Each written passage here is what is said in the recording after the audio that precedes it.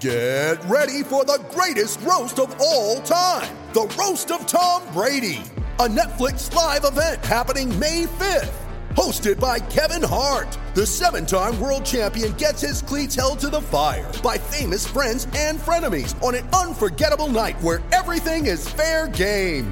Tune in on May 5th at 5 p.m. Pacific time for the Roast of Tom Brady, live only on Netflix.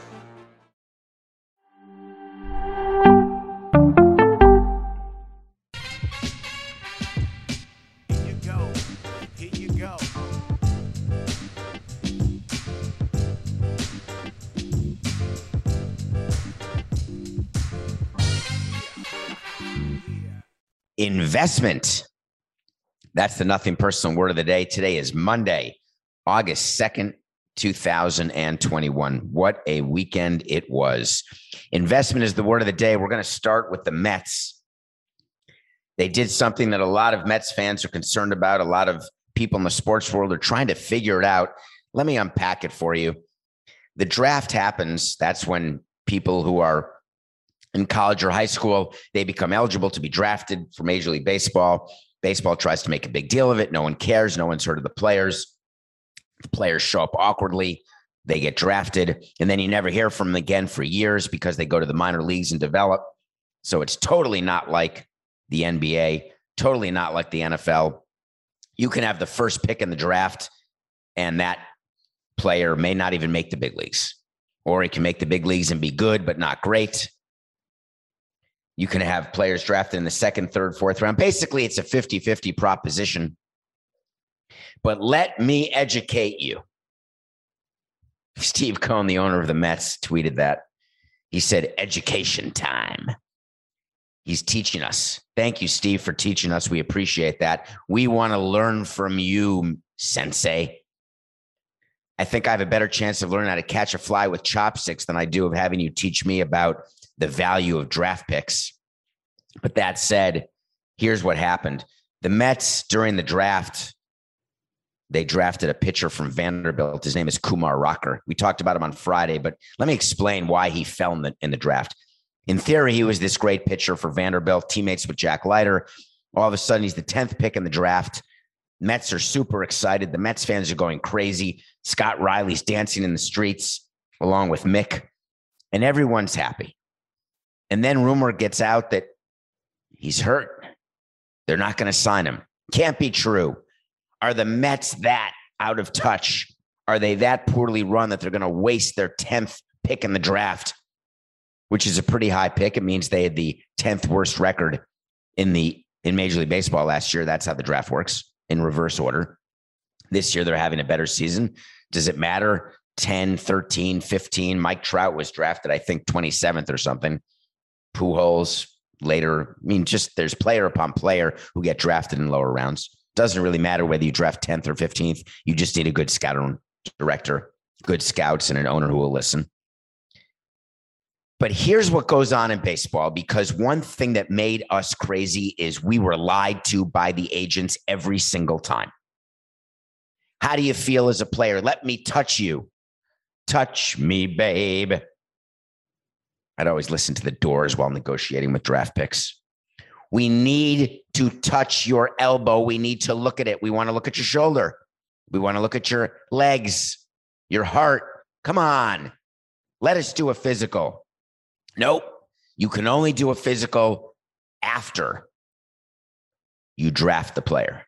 Well, that's not fair. That puts us at a total disadvantage.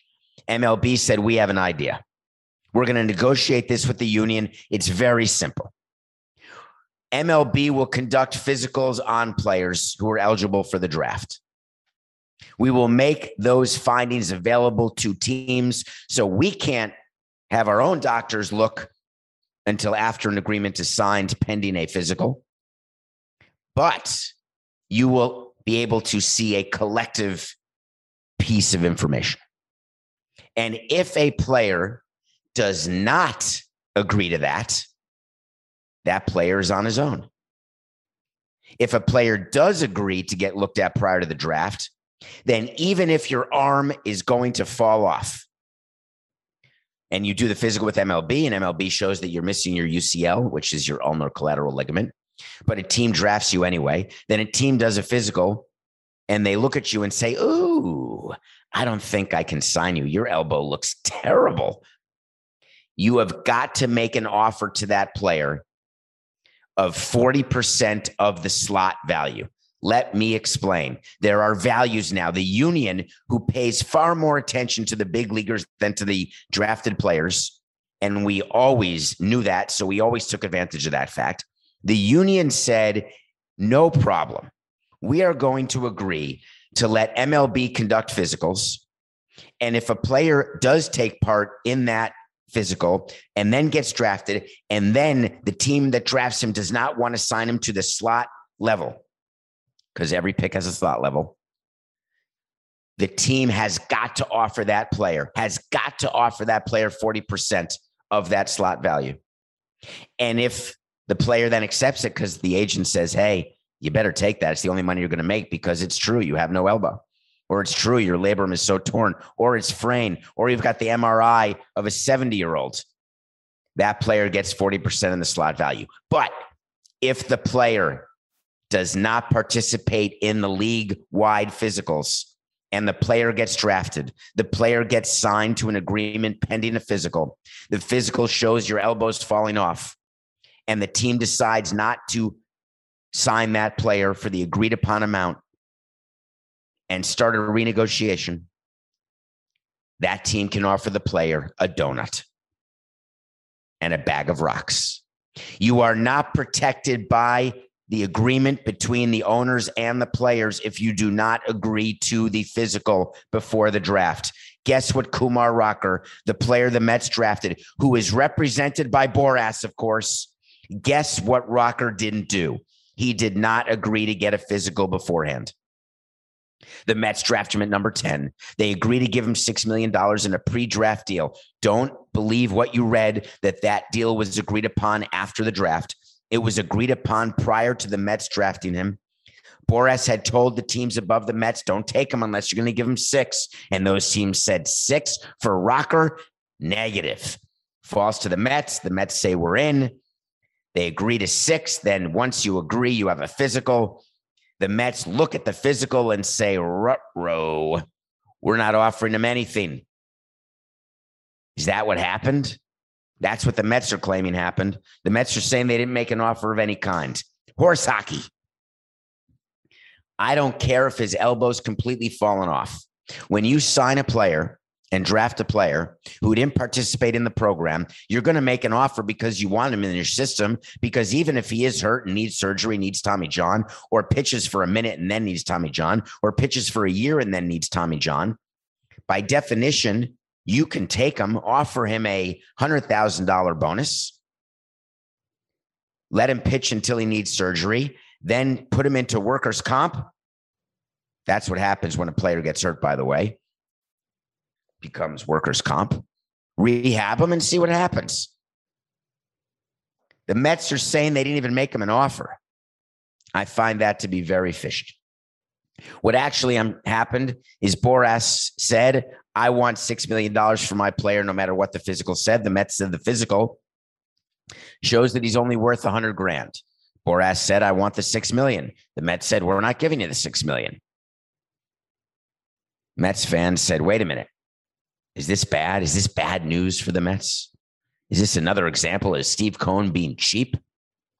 I'm the first one to tell you if I have an issue with Steve Cohen. I have an issue with the tweet he sent, but not an issue with them not signing Rocker. I thought they would, because I thought Boras would realize it's better for Rocker to be signed in an organization. But I was wrong. It was not a wait to see, but I was wrong. And the reason I was wrong is I underestimated the unbelievable maniacal ego of Boras and his inability to ever consider the player. So here's what he told his player. Kumar, here's what you're going to do. You're not going to sign with the Mets. Then you're not going to go back to Vanderbilt. Totally side note here. We could have an entire discussion on why certain athletes are in college, because clearly it's not for the degree. Vanderbilt is a great school. What would be wrong with having a degree from Vanderbilt? He's already going to be a senior. But Boras said, no, you're not going back to Vanderbilt. We are going to do a Luke on you, a Luke Skywalker. Luke Skywalker was drafted in 2005, failed the physical, ended up not signing, went back, didn't go to school, but said, you know what? I'm just going to work out on my own, and ended up being drafted by the Royals, had a 9-year decent career, actually pitched the last inning of the World Series ironically, when the Royals beat the Mets. And Luke Hochevar made like $30 million. He was fine, but certainly not worthy of a number one. A successful number one is a roster changer, an organization changer. But again, the odds of that are at best 50-50. So Boras said, you know what? Don't go to Vandy, Rocker. Just work out on your own, and we're going to get you more money next year. Do you think the Mets didn't know what they were doing? They did. Rocker's velocity had trailed off last year in Vanderbilt. Clearly, there was something wrong. And when a player does not submit to the pre-draft MLB physicals, that is an alarm. Boras says it's not an alarm. I don't agree that my players should be looked at before the draft. I'm going to do a physical. Boras would always call us with that. We did a physical. We have a full set of doctors here at my institute of churning out great players until they're not. So Boras, of course, had to do a quote, and I got to go over the quote. It's too good. Kumar Rocker is healthy, according to independent medical review by multiple prominent baseball orthopedic surgeons. Immediately upon the conclusion of his collegiate season, he had an MRI on both his shoulder and his elbow. When compared with his 2018 MRIs, by the way, how's HIPAA doing? The medical experts found no significant change. Kumar requires no medical attention and will continue to pitch in the regular course as he prepares to begin his professional career. I've come down from the mountain and I have spoken to the MLB world, shown that the Mets don't know what they're doing and that Steve Cohen will not listen to me. Do you know what happens when an MRI is taken in 18 and 21 and there's no significant change? You know what that means to me as a baseball executive? It means zero. It means there's been no acute change, but I can still look at an MRI and be told by the doctor he's got the elbow of a 40-year-old.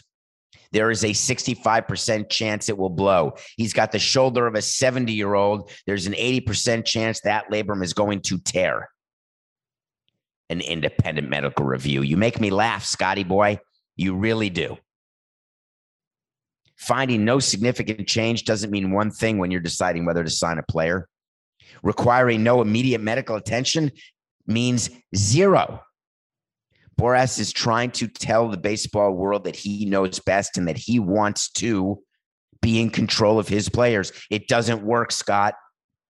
And all would have been well if Steve Cohen had just left it alone, but he couldn't. He said, education time, he tweeted. Baseball draft picks are worth up to 5 times their slot value to clubs. I never shy away from investments that can make me that type of return. What a show off. We already know that you're rich. We know that you run a firm on Wall Street that, other than sexual harassment and workplace misconduct and total misogyny and Wolf of Wall Street dwarf tossing, other than all that, with Rob Reiner as the head of compliance, other than that, we know that you're good at your job. And you've been a great owner because the Mets are going to win a World Series in 3 to 5 years. You didn't sign Bauer, way to go. You traded for Lindor and signed him, and he's doing great, MVP style season. You've been in first place for the longest of any Mets team in God knows how long. In the best division in baseball, the NL East. You traded for Javi Baez, who hit a home run in the first game back. You guys are in perfect position. Well, maybe not. But I want to teach you one thing, Steve, just us, just between us. Not everybody else listening and watching, to nothing personal. This is just between me and you. all of your analytics people, because I know that you've got a big department with the Mets and a very big department in your Wall Street firm, and all the people in the Wall Street firm want to work in baseball. So everyone's being analytical. Everyone's telling you everything. And they've reported to you that draft picks are like gold, because that's what the Dodgers say. And that's what other young Ivy League educated executives say. Draft picks are gold. You can get 5 times. So if you pay a player $2 million, that means he's worth at least $10 million to you. And they do that. So just so I can teach you, Steve, they tell you how many millions of dollars it should be per win. Let's say it's $2 million per win, generally speaking. And then let's say that players, and they talk about wins above replacement. They talk about the fact that if you draft a player, that it's the cheapest way to acquire talent. What they mean is that if you sign 5 draft picks and 2 of them make it to the big leagues and one of those becomes a performing everyday player, your price of acquisition was only his signing bonus plus development through the minor leagues, which is when you get paid the minimum, plus his pre-arbitration years, which is when he only gets paid the major league minimum. So you get 3 years of great performance at the major league level at, let's say, $600,000 a year. So let's say you're only paying him $1.8 million in his first 3 years, but he's pitching like a middle of the rotation guy, winning more than he's losing, competing for Cy Youngs and MVPs. And on the free agent market, that player would have been making $10 million or $15 million or $20 million. So just that year alone, you are paying a guy $500,000 when you could have been paying him $20 million. And all it did was cost you $5 million to get him. So you've really only spent $7 million for 3 years of performance, when if he had been a free agent, you would have paid $60 million or $20 million a year. Now that's good business. Steve, I'm with you, buddy. I really am. But you're missing one important factor in the calculation that people aren't telling you about.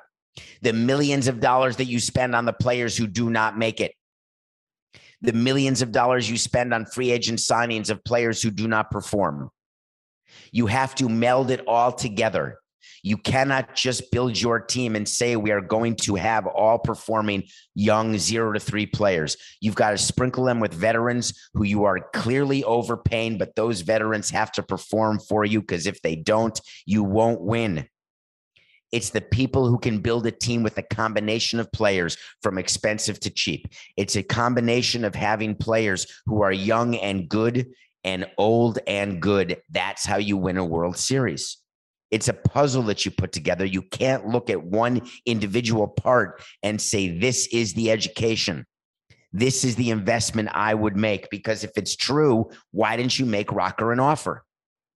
Because the cost of him at $1 million, if he ends up not getting hurt and performing, what about that is 5 times your investment? There's something rotten in the state of Denmark, something more fishy than the market in Tokyo.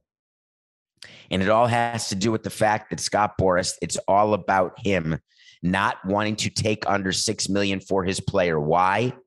Because when he markets to other players and it's all about him signing his next player, he gets to go to the next family, to the next free agent and say, when I promise you're going to get something, you get it. I don't care if your arm's falling off. We are not going to take less money ever. That's what this is about.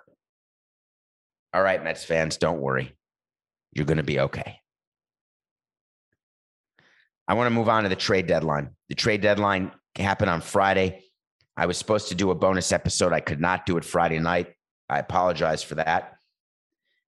But I'm back now. Everyone does these lists. When you're in, this is funny about being a baseball executive. We don't pay attention to the rankings of prospects in Baseball America or MLB.com or any of that. We don't pay attention to the simulations. But there is one list that we do pay attention to, and it is so bizarre. And I can't explain it because we sit around in a room on the trade deadline and we're making trades and we're selling or we're buying and selling. Very rarely are we standing pat. In 18 years, I don't think I want to say, Coca, in 18 years, there was not one trade deadline where we did not make a trade sometime in the June or July area. I think I was 18 for 18. And for whatever reason, we would get our rocks off by looking at the winners and losers lists of everyone. We'd have an intern compile all of the winners and losers lists that are published. And now they're way more than there were back then. And we'd always want to be on the winners list. I have no idea why we needed that or wanted that or it mattered to us. It is so bizarre as I look back on it, because those lists, they don't matter at all. There is no correlation between being on the winners list and winning the World Series, being on the losers list and not making the World Series, or being on the losers list and not having a good trade or not rebuilding your team properly. So I am not giving you a winners and losers list. I refuse to do it. Everyone's like, the Dodgers are winners. They got Trey Turner and Max Scherzer. Hip, hip, hooray. Who are they calling losers, Coca? I guess the White Sox would be winners. They got Craig Kimbrell. So many trades. Why are all these trades going on? I want to tell you why.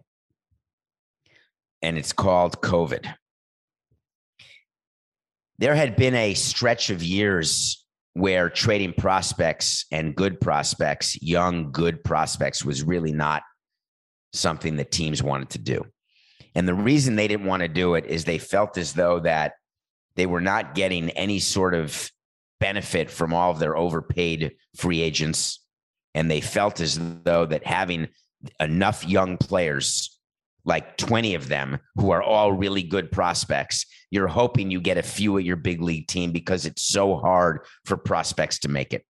Even when you're top of the line, totally valued, the number one prospect, it's still hard to be a performing player at the big league level. So teams would hold on to them. They'd want to gather them.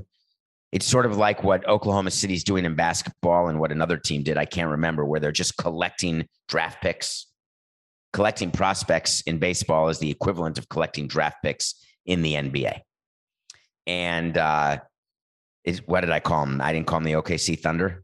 Did I call them something else? Sorry, Coca. It's Monday. The Thunder are collecting draft picks like that. And baseball teams were collecting prospects. What's changed is that COVID happened. They lost the 2020 season in terms of gate revenue. And while there are new national TV deals, the bottom line is all these teams are losing money on an operating basis.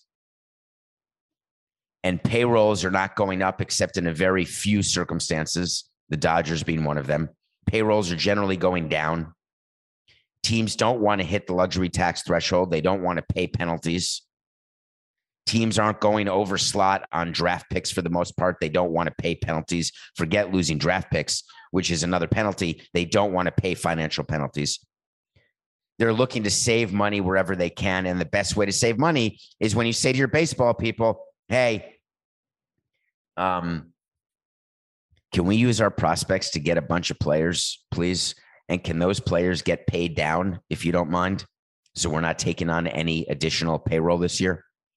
Remember what we told you when players get traded at the deadline. Either you agree to pay their salary and therefore you can give worse prospects, or you can have the trading team pay the salary of the player and you can give them better prospects.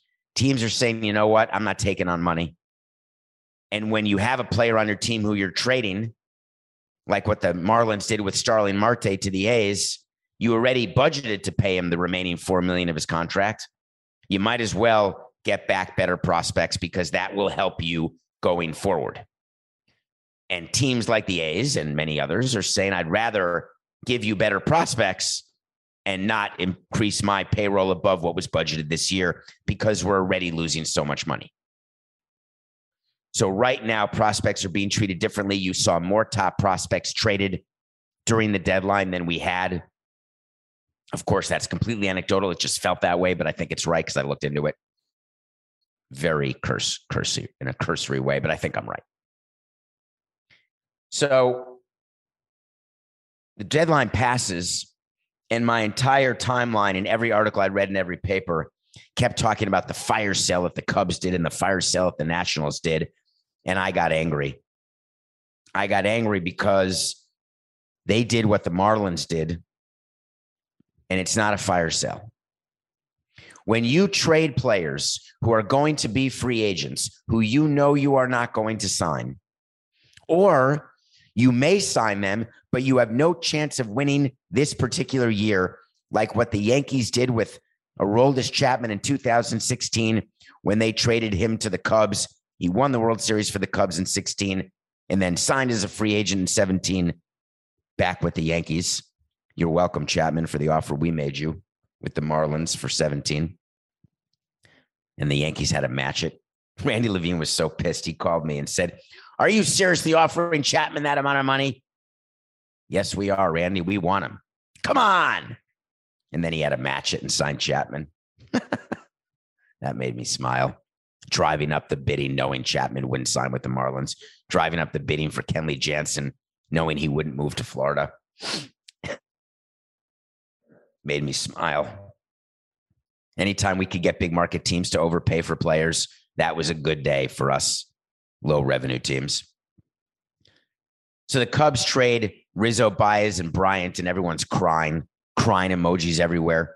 First time in history, Rizzo, Baez, and Bryant, 3 players traded from a team, go to a new team, and each homer in the first game for their new team, as though now those 3 players are going to be all-star caliber players again. Keep in mind, Rizzo, Baez, and Bryant are the 2016 great players, not the 2021 great players. But Cubs fans are upset. It's a fire sale. Your window's closed right now, and your front office, led by a guy smarter than you, smarter than I, Jed Hoyer, realizes that his job is to win another World Series for you, not to keep players from the old World Series who aren't going to win another World Series. You think Mark Lerner, the owner of the Nationals, can't afford to keep Kyle Schwarber and Max Scherzer and Trey Turner?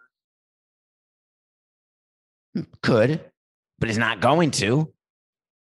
When you're building a team, you don't sign Max Scherzer, who won a World Series for you, who doesn't do steroids. You don't sign him at his age to another 5-year, $150 million deal.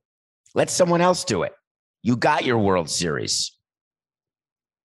He was going to be a free agent, and the Dodgers were desperate. They needed pitching, and the Dodgers were willing to give tremendous prospects that will help the Nationals win again. And the Nationals just won a World Series in 2019. Stop criticizing them. They got the ring. They need to sign Juan Soto, their best player, to a $300 million deal. So they're not going to sign Trey Turner also to $300 million. So you might as well let him go to the Dodgers and get back better players. The Nationals signed Steven Strasburg to that long-term deal, and you were all happy. You can't have everything. You can't have everyone. So you want a front office who knows what it's doing. Yet they were relentlessly criticized, relentlessly, for no reason. The Nats and Cubs did exactly what they should have done. The Yankees did not. It's nice that they got Rizzo. It's nice that they got Gallo. It's fun to write out that lineup if you're Aaron Boone. It is super fun. Yankees are playing great. They swept the Marlins. Oh, my God. The Yankees are in it. You think that Brian Cashman is dancing in the aisles right now because they swept the Marlins? Where Coca could have played for the Marlins, and the Marlins didn't make bad trades. I wouldn't have said what Jeter said, that the organization got better. To me, the organization is the major league team. To Jeter, it's the minor league system. Yes, the minor league system got better. That is true. But the guys the Marlins traded, they were not helping you guys, Marlins fans, make it to the playoffs. I know they made the playoffs last year. Remember what I told you. Executives in baseball did not look at last year as anything other than an anomaly. That's it. You are the team you are this year.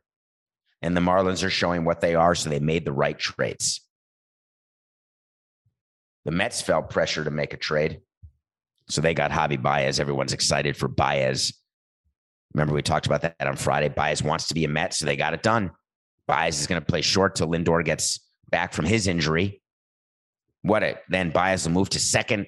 Everything's going to be great. It's going to be amazing. And then the Mets announced that Jacob deGrom is hurt. The New York Mets cannot win the AL East. Stop that, Coca. 7-6-9. The Mets cannot win the NL East without Jacob deGrom. They simply cannot. If he is out for the rest of the season, the Mets will not win that division. The Phillies or the Braves, and I still think the Braves, will catch the Mets, even with Baez. I thought Stroman would act like a number one yesterday. That's because he was the pick of the day. He did not. The other bit of news that happened at the trade deadline is people were disappointed that the Padres didn't get Scherzer. That was the rumor. The Padres end up making a few minor deals. But then Tatis got hurt again. Do you remember Fernando Tatis, the MVP frontrunner, sort of the frontrunner this year, because it's not going to be DeGrom anymore? Remember we said that his shoulder is going to need surgery, but no one believed me. And everyone's in my Twitter, David P. Sampson, saying, you're a jerk. Why are you such a hater? I love Tatis. I love him. I don't love the contract he signed if I'm the Padres, but I love him. I love him as a person. I love him as a player. I love the way he represents the game. But he's got a shoulder problem that requires surgery, and it is just a matter of time. And for the Padres to invest in a season where they are in third place behind the Dodgers and the Giants who got better with Chris Bryant, who it looks like they have enough to make it through the deadline of the end of the season, not the trade deadline. The Dodgers, who are going to make the playoffs as well. I don't blame the Padres for not overpaying for Scherzer. I don't at all. Tatis is out. He may have surgery, miss the rest of the season. That'll do it for the Padres.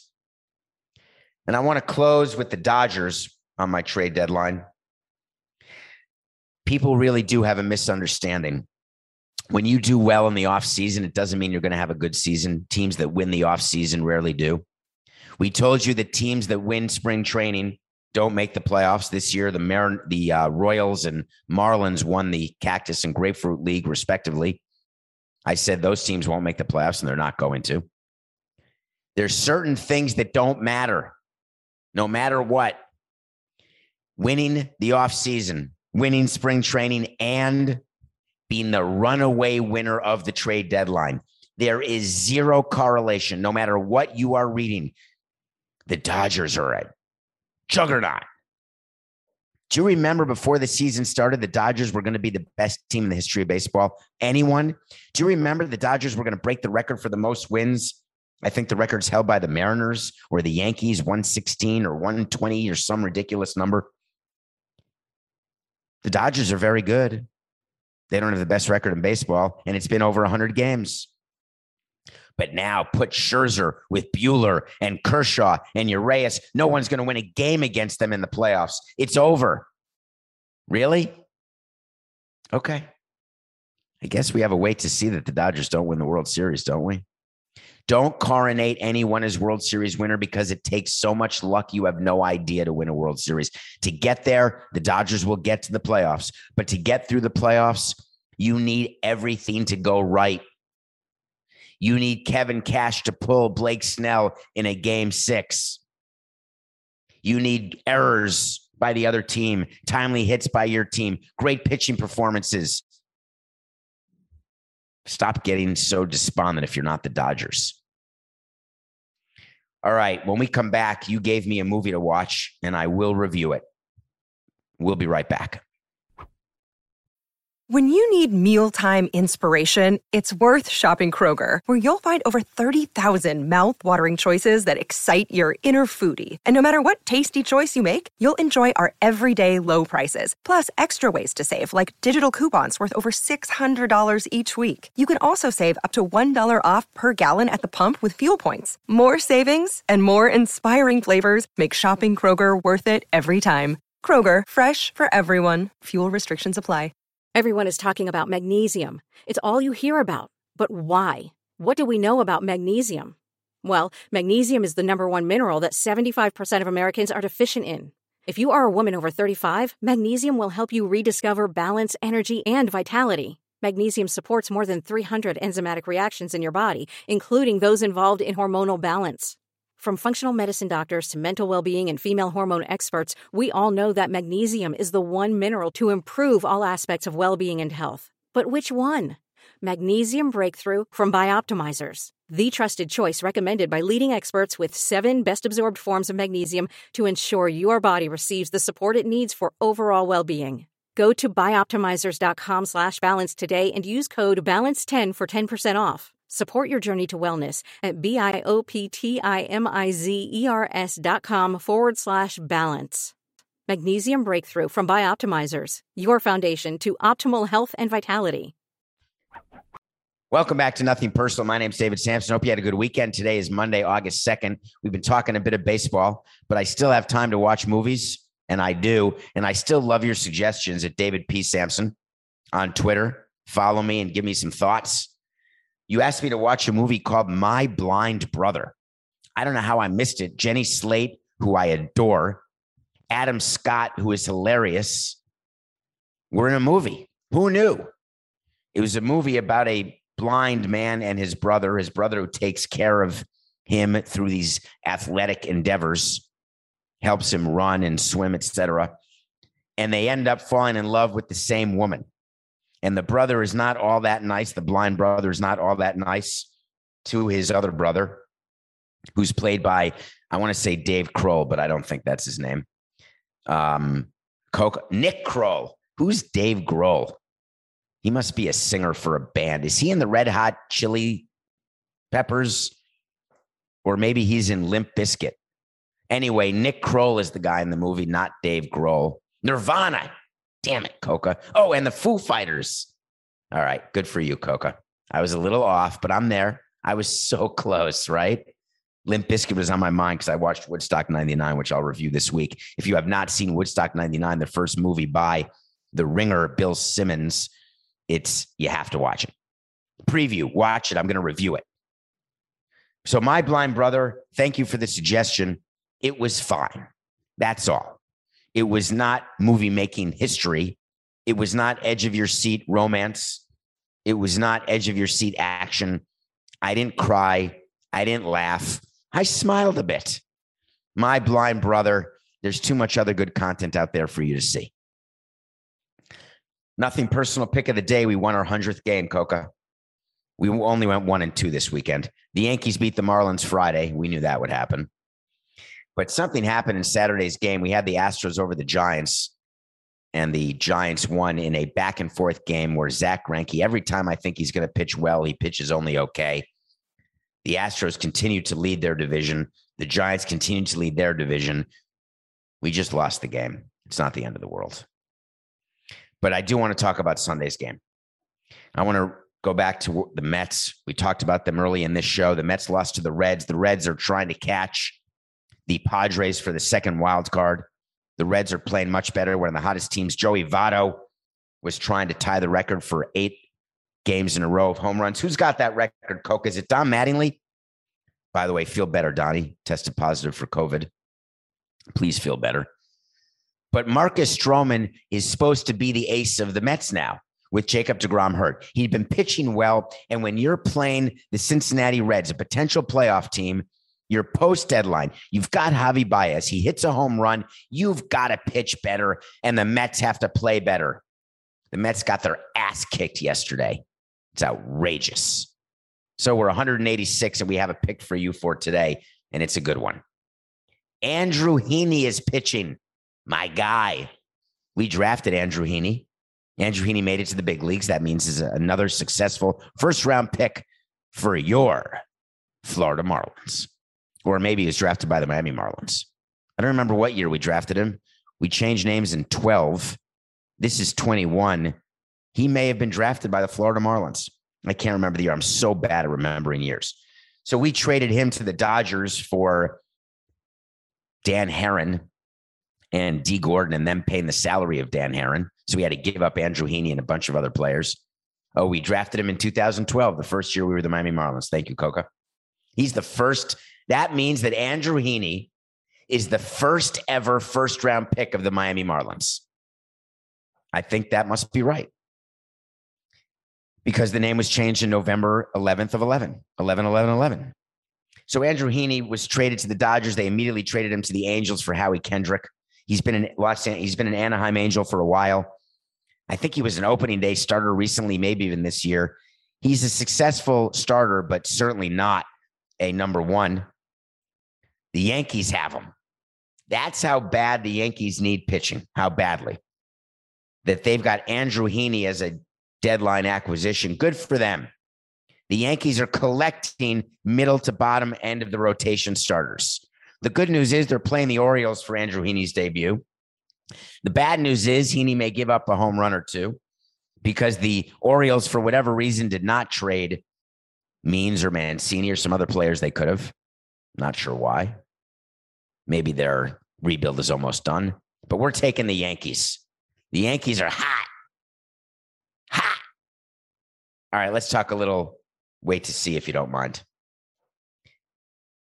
Wait to see is when we tell you something's going to happen, and either it does or it doesn't. But either way, we're going to revisit it. I promise you that. I told you on July 20th that the Mets would add at the deadline, and they did. They added Baez, so that's a yes. But then on July 28th, I did something that I thought was a slam dunk wait to see, that Simone Biles would not compete in any individual events. And this weekend, she pulled out of 3 of the 4 individual events in gymnastics. But last night, in the middle of the night, it was announced that she will compete in the final individual event. And I'm totally blanking which one she's competing in. Is it the floor coca or is it the balance beam? I think it's the balance beam. I can't believe she's actually going to compete in the balance beam. If you've got the twisties and you've got to do something on a tiny little balance beam, isn't that sort of scary? But I understand why she wouldn't compete on the floor, because when you've got the twisties, which are the yips, and you're doing the triple double up in the air, bouncing around, and you miss where you are, you could fall and it hurts. And I get it. But she's in, and that's great news. I hope she wins the gold. But that wait to see was completely incorrect from July 28th. So for the wait to see today, I want to point out something that happened with the Washington Nationals over the weekend that probably didn't get any press, but it is something that must be discussed. Starlin Castro is a player who was on the Marlins, and then he was traded, and then he's now on the Washington Nationals. Starlin Castro got suspended by Major League Baseball for 30 games for violating the domestic violence policy, MLB's domestic violence policy. 30-day. That's under 81, which is what other players have gotten. It's when MLB investigates and says, we're pretty sure he did something. We're not exactly sure how bad it was, but it was bad enough that we have to make an example, but not so bad that we're going to suspend him for half a season or a career or a year. A moderate suspension. I'm not sure what moderate domestic abuse is. To me, it's very binary. You either abuse someone or you don't. You either hit a woman or you don't.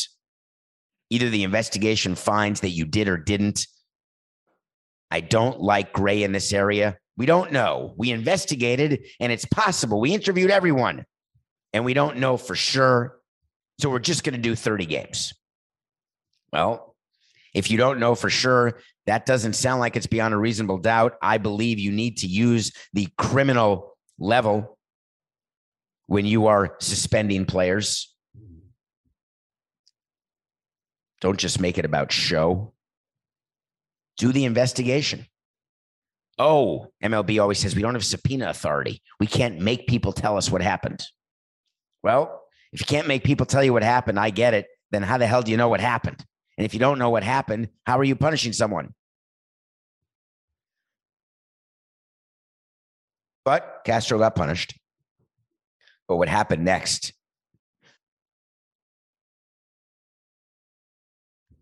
Excuse me, I'm sneezing and coughing. 1 second, please. It's Monday. What do you want? I say that every day. It's the middle of the week. What do you expect? It's the end of the week. I'm exhausted. It's the start of the week. I haven't spoken in 2 days.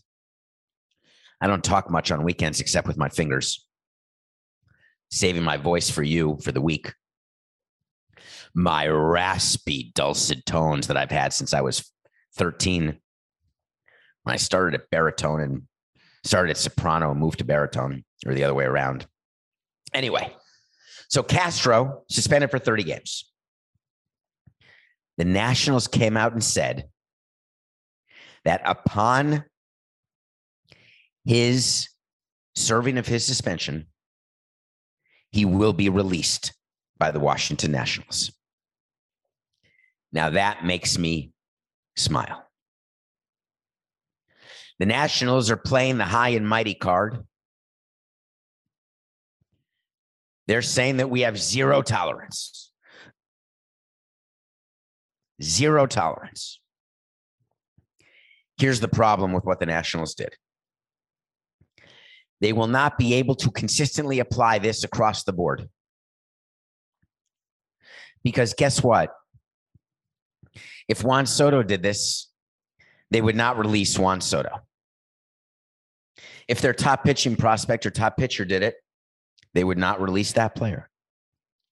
But they're able to release Starlin Castro because A, he's not a part of their team. He's a free agent next year. B, he's not good enough to be on a team that's going to ever make the playoffs or win. So C, the juice is not worth the squeeze. You might as well just get rid of him. Say you're doing it. Pay him the rest of his contract once the suspension is served and then release him. And you get to look good doing it. But I'm calling out the Nationals and all the other teams because you're just like I was. We're all the same.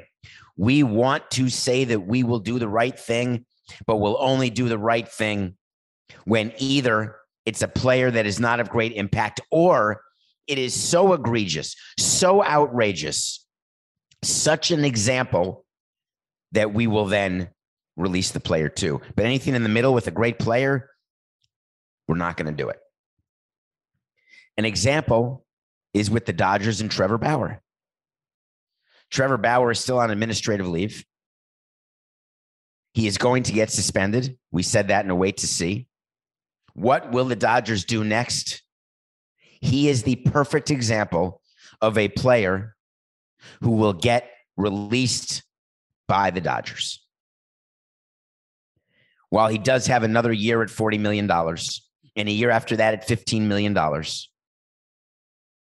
he is a player who is not additive enough in any way where he can then be treated. It's not just about whether you're a free agent. It's about what you mean to the team. Trevor Bauer means nothing to the Dodgers. They are going to forget about him. Here's the wait to see. Trevor Bauer will never put on a Dodgers uniform again in a Major League Baseball game. Not one game. You wait to see. Well, that's our show for today. That was a lot to digest. I appreciate you giving me 45 minutes, a packed show. We'll be back tomorrow. And remember, it's just business. It's nothing personal.